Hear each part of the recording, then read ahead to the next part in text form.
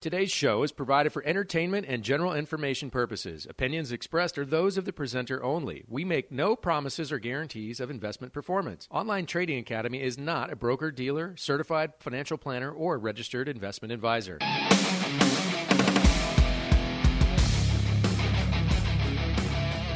Welcome out to the Bulls and the Bears. This is Aaron Warby, and I am here with the incomparable Nigel Cave. For those of you joining us for the first time, Nigel and I are part of Online Trading Academy, the most trusted name in financial education, and celebrating 25 years of service.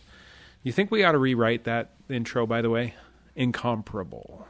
I think you're still incomparable. Well, thank you. I appreciate that. I'm going to leave it. Actually, people call me that every once in a while. They call you the incomparable. And it is kind of surprising. You've never been called incomparable before. I didn't know what that word meant before. All right. Well, hey, in the markets over the last week, we've really had more, just a sustained sideways market. We're still waiting for it to break. I mean, we got a little bit of a downward push from the news on Wednesday, but it wasn't nearly as big as I thought it should have been. Okay, so the news. We've actually had two downward pushes in the Dow this week. And, then the news on Wednesday, but you're right. There wasn't a reaction as large as I would have guessed. Everybody's still holding their breath for the quarterlies, which are going to keep coming out. Mm-hmm. The thing is that the quarterlies were every bit as bad, at least the ones that we've got so far, every bit as bad as we thought.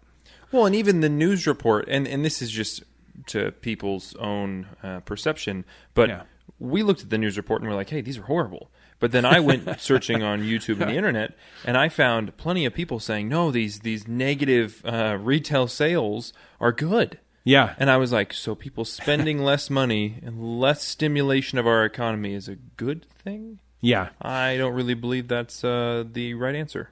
Right. Well, and so the day before the reports came out, the day before the reports came out, I think it was Tuesday because Martin Luther King was on Monday. On Monday, yeah. So the day before all of these reports came out, I watched it kind of run up in the S&P and the NASDAQ, right? Mm-hmm. And I thought, what in the world is going on there? And so I was kind of expecting this is another bull trap, because the reports already didn't look good. And then, of course, on Wednesday it came out, and no surprise, they weren't good. Mm-hmm. But we'd already had on Tuesday reports for the banks, right? And so we saw the banks drop, like Goldman Sachs, surprise to the downside, and so it was 7% down. Yeah. Now Goldman Sachs is one of the better banks out there, one of the more profitable banks, mm-hmm. and if it was going down 7%, then what's going to happen to the rest of the banks? Well, no surprise, they were coming out, and that wasn't good either. Yeah. Travelers also down. And then the reports came out on Wednesday. Let's just go through the numbers, right? So the core CPI grew by 0.1%. Now, that wasn't a surprise, but it was upwards. Not down. Mm-hmm. Right? Now, the non-core, just the regular CPI, that showed a little bit of a decrease, but the core is what the Fed looks at. Yeah. And the Fed wants to see that number going down. It didn't. It went up. Yeah. All right. Core retail sales were reported, and they were down 1.1%, which was a 0.6% surprise. Worse than expected. The Dow reacted and went down. And that's not an annualized number, right? That's a month over month. Yeah, so that's an exactly annualized right. number would actually be like... Much worse. Yeah, 10 to 12%. Not good. Yeah, a very bad number.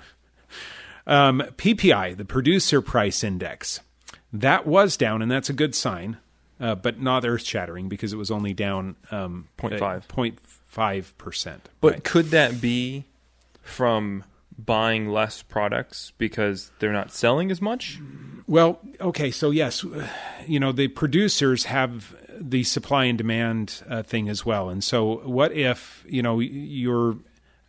what you buy, the producers buy is silver because they want to make motherboards, right? Yeah.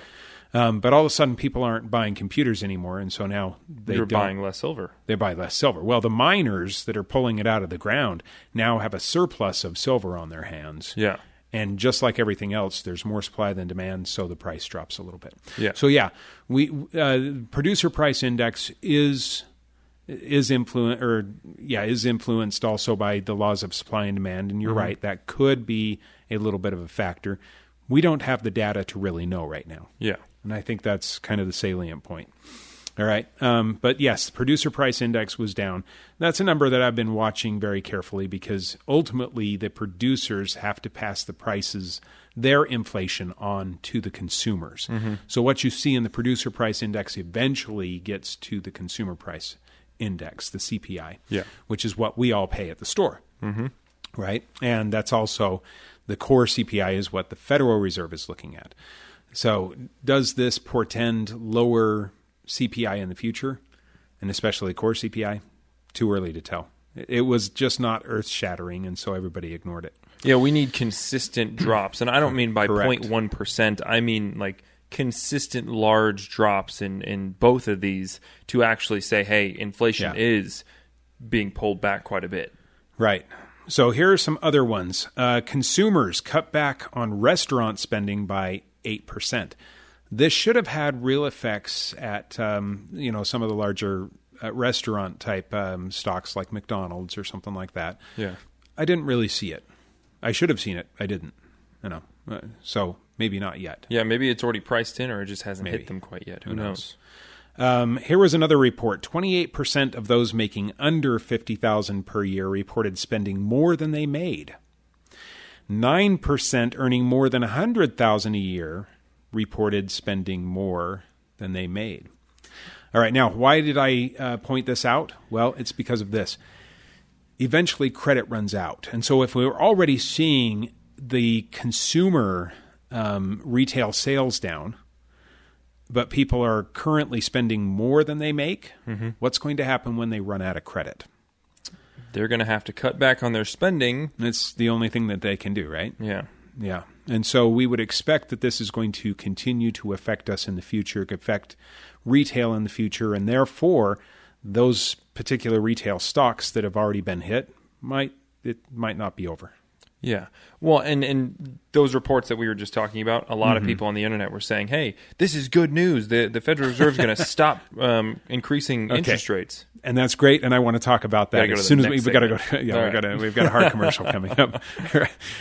So when we get back, we are going to talk about why this all matters and why we are looking at these kind of reports, okay, and how that's going to translate into the market of the future. In the meantime, give us a call and get registered for a class. We've got 2 classes, and by the way, we're going to have to taper off on the deal. I just found out, but we've got 2 classes. There's a free class. It's a 3-hour class. Call and get registered for that class because it's worth your time. All right. We go over the strategies, the tools, rules that traders and investors use in either wealth or income trading or investing. All right. So give us a call and get registered. The number to get registered for the free class, 8448-TRADER. That's 8448-872337. Or you could text us. Text the word income to 25029. Again, that is the class. It's free, 3 hours, location near you, Scottsdale, Chandler, or Peoria. And we've got dates during the week and weekends. So give us a call, get registered, and we'll see you after the break.